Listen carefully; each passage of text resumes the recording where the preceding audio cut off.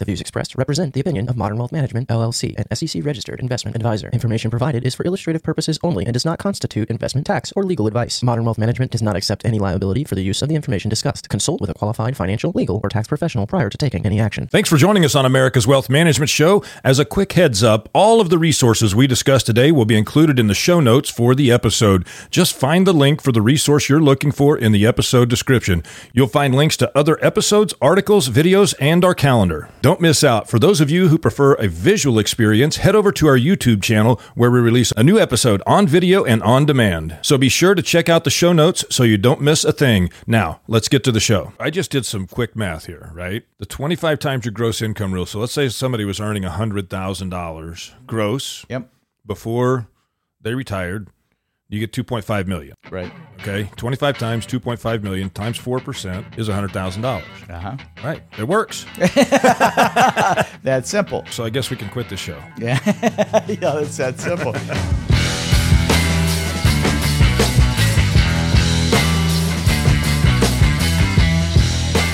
Okay, bud, here we are. We're going to talk about some of these silly rules of thumb when it comes to investing, saving, spending, and the rules of thumb drive me absolutely nuts because they just don't make any sense. You know, people like to make it as simple as possible so that they can throw in a rule that can guide everybody, regardless of your personal situation. That's what you should focus on. No, that's not even close to true. Let's talk about why these rules of thumb even exist. What is your opinion on why they even exist? People are looking for answers. They're looking for direction. They want to know, do I have enough or don't I have enough? It's going back to the old Three Bears, right? You know, so you want the one that's, best just tasting for you, just right. Yeah, the one that's just right. Well, and the thing is that there is a right financial answer. There is a right tax strategy. There is a right legacy planning strategy. There is a right risk management strategy for everybody, but it's not the same for each person because we're all individuals. We all have our own set of circumstances. We all have our own set of resources, our own spending objectives, our legacy goals, our health issues, or lack thereof. We're all individuals, and everybody's retirement plan should be tailored specifically to them. Exactly right. Except for there's one common theme, and the question is, do I have enough? Well, and what's enough? Well, you don't know that until you actually go through. I mean, the financial planning process is a discovery process, isn't it? Well, I know how you tell if you have enough. You go to the 25 times your gross income rule for retirement. That was kind of funny when I was reading that, kind of going through the preparation for the show and everything, because if you take $75,000 salary over 25 years, that means that you would have saved $1,875,000. Then taking that times 7%, which is an arbitrary number that I created as a distribution, that would get you $131,250.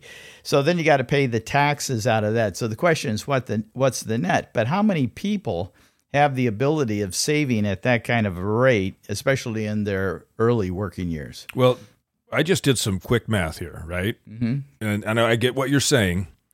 The 25 times your gross income rule. So let's say somebody was earning $100,000 gross before they retired. You get $2.5 million. Right. Okay. 25 times $2.5 million times 4% is $100,000. Right. It works. That's simple. It's that simple. Let's see. Uncle Sam might take some of that. Yeah. Well, that was your gross income. That's your gross income here. Right. Taxes are going to probably be about the same. So I guess we can quit the show. Yeah. Yeah. It's that simple. It is that simple. See? What didn't we take into consideration there? Oh my gosh. Inflation and expenses and all the things that have to be understood before you ever feel comfortable with what your future distribution rate will be. That's right. You got to think about, and by the way, I've been doing this now for 37 years, and you've been doing this for 41 years. Most people that have gross income of $100,000 have not saved $2.5 million for retirement. That's a fair Would you agree with that? I would agree with that, yes. Yeah, generally, the people that have $2.5 million saved for retirement had household income well in excess of $200,000 a year. Yeah. But now you're saying that couple should have $5 million saved for retirement. Yeah. So if you take the 25 times, well, gee, that works for them, but it doesn't work for most. No. And right, inflation was not taken into consideration there. Where's that money saved at? Yeah. Did you save that into a Roth? Did you save that into a traditional 401k, a Roth 401k? Did you save that into just a savings account? Where's that money at? Yeah, and that's why I am a practicing Rothaholic, as right. you know. What are the tax ramifications? It's crazy. Yeah. And that's where the financial planning process goes in, because we bring up scenarios that the vast majority of people probably wouldn't think of. And when you look through the details associated with that, I don't think I've ever had an experience, Dean, where even at the end of the presentation that was solely personalized for a couple, let's say, that they didn't sit back in their chair and go, wow, we didn't know all this. We should have known this 25 years ago. I'm glad you brought that up. I was thinking about this earlier in the week, and of all of the people that have come to us here at Modern Wealth, there has not been one that I know of that said, I'm here too soon. Mm-hmm. It's always exactly the opposite. Right. I wish I would have known these things 5 years ago. I wish I would have known these things 10 years ago. I wish I would have come to you sooner. Yeah, but you know what that reminds me of? You. When we started talking about the show, because you had the show on air before I ended up joining you with that. Yeah. But those were the same comments that you were making. You don't know what you don't know, right? Exactly. Mm-hmm. Well, and so to that end, we did put together something that is, I mean, I don't know how many hundreds or thousands of these dynamite. have been downloaded. It's the Retirement Plan Checklist. If you have not yet downloaded the Retirement Plan Checklist, get our Retirement Plan Checklist. It is age-based timelines, and it is also 10 years out, 5 years out, a year out, those types of things. And then there's 30 critical questions, because the whole idea that you don't know what you don't know, go to get the Retirement Plan Checklist and ask. You'll get the 30 questions that you need to ask. Yes. And that's a good start. But you know what? There's no silly rules of thumb in our Retirement Plan Checklist. Exactly. Have you saved 25 times your income? It's none of your business. But at the same time, going back to the checklist, it's so easy to read. And secondly, we've brought in questions that actually came from people who became clients of our firm, that we used in the positions here for them to say, oh, that's me. Oh, I understand that now. Why wasn't asked? Speaking of understanding, here's a little trivia for you, Oh, boy. Dean. I don't think I've gotten one of these right yet. I don't think I have either. What ancient emperor was the first to implement a sales tax? Now, I'm going to give you some choices. Okay. Genghis Khan, Caesar Augustus, Julius Caesar, Alexander the Great. Caesar Augustus. No. Genghis Khan. We're running out. No. Julius Caesar. Well, we eliminated two right off the bat, didn't we? I had a 25% chance of getting it right. Yeah, I should have let you go on to see. If you would have said Alexander the Great, I would have said, I'm going to give it to you, but it's wrong. All right, I got one for you. Okay. All right. The Rosetta Stone, our key to unlocking hieroglyphics, was mostly a document explaining what type of information. And I'm going to give you some choices. Okay. A is a ruler's will. B, tax laws. C, love letter. D, spice trade ledger. Tax laws. You read that before. No, I didn't. Yeah, you're right. No, I didn't. But I know where the source came from, and I'm thinking about the theme of the show, and I go, I got this one. Yay! You always get the easy ones. First time. Right. All right. So let's go back to these retirement rules of thumb. The one that drives me crazy is the asset allocation one, right? The 100 minus your age rule for stock allocation. That's the same rule of thumb as own your age in bonds. Right. Okay. Yes, that's right. Right. And so, look, asset allocation is something that needs to be tailored to your own specific situation. So we've talked about this here on America's Wealth Management Show many times, but I don't think we've mentioned it lately. When you go through the retirement planning process and you take into consideration all of the resources that you have and you take into consideration potential future inheritances, you take into consideration what you want to spend, you take into consideration inflation, et cetera, all the things that we take into consideration. Once you've done that, you have identified your PRI, your personal return index. Okay. Mm-hmm. So once you identify your personal return index, that's the rate of return that your investments need to average over your lifetime in order to give you the lifestyle that you want.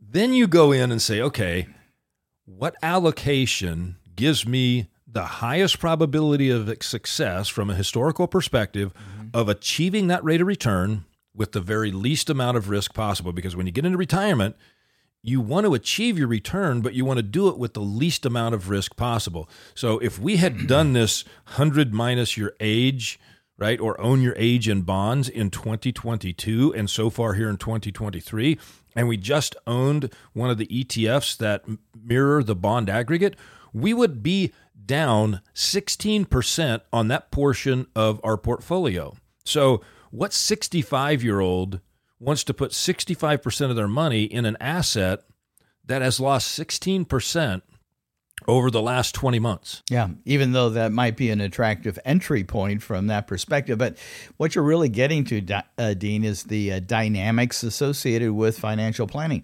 There are factors that come into play that even though you might have a pat answer in your mind, the dynamics that can affect a plan most certainly can change the direction of that, or at least it allows us to explain how things would have worked out with a specific dynamic that came in, as either success or failure. Right.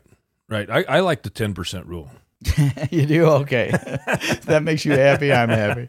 There is no 10% rule. Let's stick on this whole idea of asset allocation, and that goes to the 4% rule, right? So if you own your age in bonds and you're taking 4% out of those bonds, and you went through the last 15 years since the Great Recession, what have those bonds done? Yeah. Have they even averaged 4%?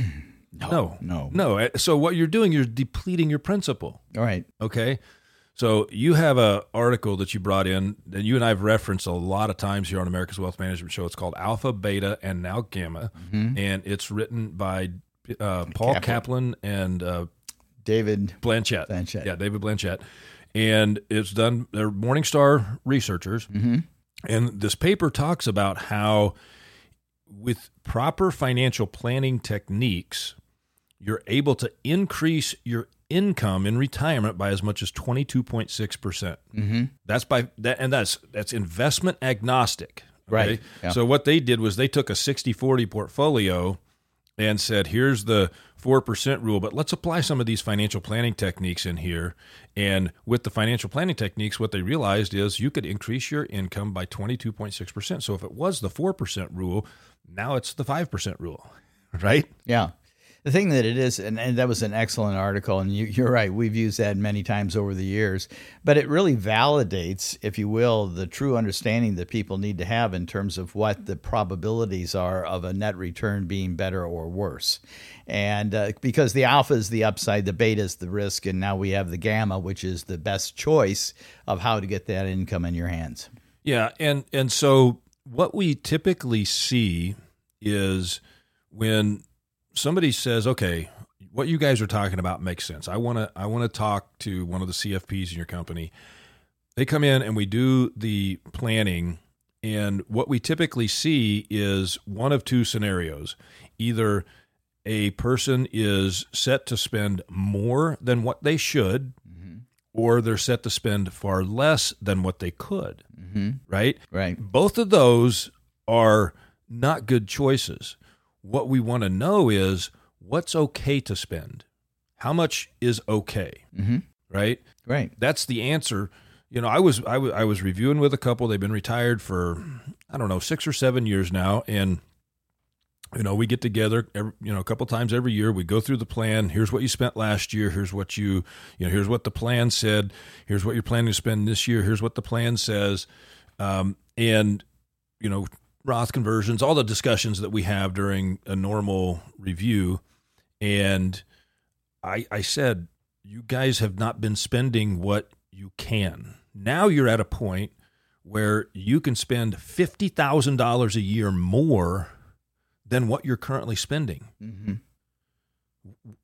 And you're in your late 60s now. Go travel, do some things. And they're like, we really can do that. And I'm like, do it now. Yeah, the dynamics associated with financial planning in the scenario that you just talked about is really what life brings us. And that means as we go through the aging process, we're not going to be as mobile. So you might have a lot of money and you might be looking at your income source as being the same every time, every year. Right. But it's not going to be that way. And so therefore, while you're mobile and can do things, it makes more sense that you would spend a little bit more money in those earlier years, understanding that in the latter years, you're not going to be spending that. So therefore, there's some makeup if you overspent a little bit, during that period of time.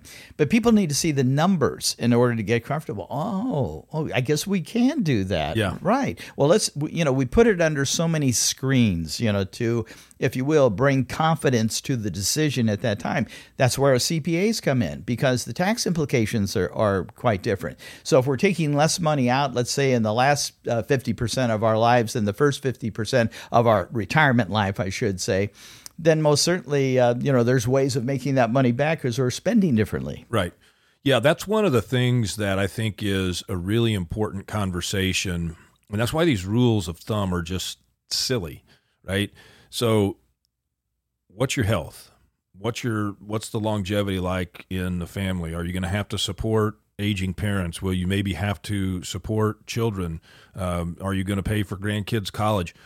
All these things are important factors because if somebody retires at the age of 65, I don't know why I'm picking that number, but they retire at 65, chances are they've got 15 good years of active retirement, travel, do the stuff you want to do. You get much past 80, and most people, I'm not say everybody because we've got clients that have, done around the world cruises in their 90s before, but most people get into their 80s and that they just slow down and they stop spending as much. So why don't we build that into the plan? Why don't we say, hey, what if we front load that retirement? What if we spend more in those early years of retirement, knowing that in the later years of retirement, we're not going to be as active and mobile and we can spend less then? That can be modeled into the plan. But what happens is if people don't have that plan, they go about reading these silly rules of thumb. Well, I can only withdraw 4%. That's the safe, Yeah. I'm handcuffed the rest of my life to that. Yeah. The other dynamic that comes into play in most situations are inheritances. And if you know that there's one in the future, we talked on prior shows about having family discussions, with that. And a lot of people aren't comfortable with that. They sometimes want to hold back from their family what they actually have, and that's their right to do so. Of course. But we've had many, for some reason, I got the word dynamic in my head today, family sessions, where the parents want to disclose what this certain amount of money that they've been able to amass over the years, and now talk about at some point distribution is going to come out to you. Now, how do we get that money in those people's hands as efficiently as possible? Well, that's where we bring in our CPAs to help with that answer. Well, and the trusts and the wills and the beneficiary designations and how that's all set up on retirement accounts and other beneficiary type accounts like annuities and things like that. That's all critical stuff. It is. And each of them has usually a different set of rules associated in terms of distribution or legacy planning. Yeah, they do. So let's go to this last rule of thumb that I want to pick on here, but it's the saving 10 to 15% of your income for retirement. Okay. This is where this one really gets me. How many times have you met with someone that they've saved enough, they've made it, they could retire today, but they really enjoy what they're doing. So they continue to work for another 3 or 4 or 5 years. I know you've seen that scenario. I've seen it many, many times. I think I'm living that scenario. Yeah, right. And so in that scenario, what I always tell people is stop saving. Start doing some of the things that you want to do now. Take longer vacations. Use 100% of your PTO. Take additional vacations if you can, and spend some of what you've been saving now, right? Mm-hmm. Start living the way that you want to live in retirement sooner. Yeah, and there's trepidations with that. And of course, that's where the dynamics of the plan come into play. People want to know that if they do this, they're not going to destroy their future. Right. Yeah, and it's a very simple process for us to go through, but until you've gone through the experience, you'll always have that question. Yeah, there's another, and I don't know that this is necessarily a rule of thumb, Bud, but it's a misconception that you should start claiming Social Security when you retire. Mm-hmm. Okay? Yeah, how many times have you heard that? I want to get as much money out of the system as I possibly can. I'm taking it now. Right. Well, have you done the math? Yeah, because taking it now could be the right answer, but there could be other options that could enhance your ability to spend even more money in retirement. Right. And our lead CPA, Corey, helps people understand the differences associated with it and the impact that it can have on your taxes through a wide variety of years, to know what the net result will be. Yeah, the couple that I talked about that I was reviewing that they could spend another $50,000 a year, where we did special Social Security claiming strategies. And for those of you that don't understand it, the average couple at 62 will have over 600 different iterations on how they can claim Social Security. And the difference between the best and worst, in many cases, is $100,000 or more of additional lifetime income based on the same life expectancy and the same earnings history. Well, in this particular case, he is not yet filed for Social Security, right? Mm-hmm. He's taking a spousal benefit, Mm-hmm. okay? But his benefit will kick on at age 70, and it's going to be $56,000 a year. Yeah. And there's other planning associated with that, because remember, in a married couple, the surviving spouse, right? The higher of the two is what's going to go to the survivor. So, and another reason why we did that was so that we could keep the taxable income low in the first several years, spending off an account that was already been taxed, mm-hmm. and moving money from traditional IRA to Roth IRA. We've got this guy converted to a Rothaholic. There you go. Right? Because we're converting to a Roth IRA. Mm-hmm. And by the way, those of you that don't know, we do have a Rothaholic club. You can join that Rothaholic club by going to rothaholic.com. And we send out information, we post information that is all about Roth IRAs, Roth conversions, Roth 401ks, Roth SEPs. It's the Rothification of America. It's the best place to have your money. Why? What's the tax rate on a Roth? Zero. So the more money we can get into a Roth IRA, the better. Look, these 4% rules, or 100 minus your age, right? 25 times your gross income. If it's all in a Roth, it's a different number. Mm-hmm. So the rules of thumb don't hold up. Yeah. And again, it's incredible when people have the opportunity to open their eyes to what it could be. But you're not going to know if you're not talking to a professional. Well, that's why we're here. And we've got the team of CFPs, we got the team of CPAs who work together to create the coordinated plan. We got the estate planning specialists, risk management specialists, take care of it all. Why would you do that? You want to be able to go enjoy your life and do the things that you want to do and not have to worry about money. Agreed. Right? Right. That's our whole objective with every single client that we serve. Yes, it is. All right. We appreciate everybody joining us here on America's Wealth Management Show. I'm Dean Barber along with Bud Casper. Until next time, everybody stay healthy and stay safe.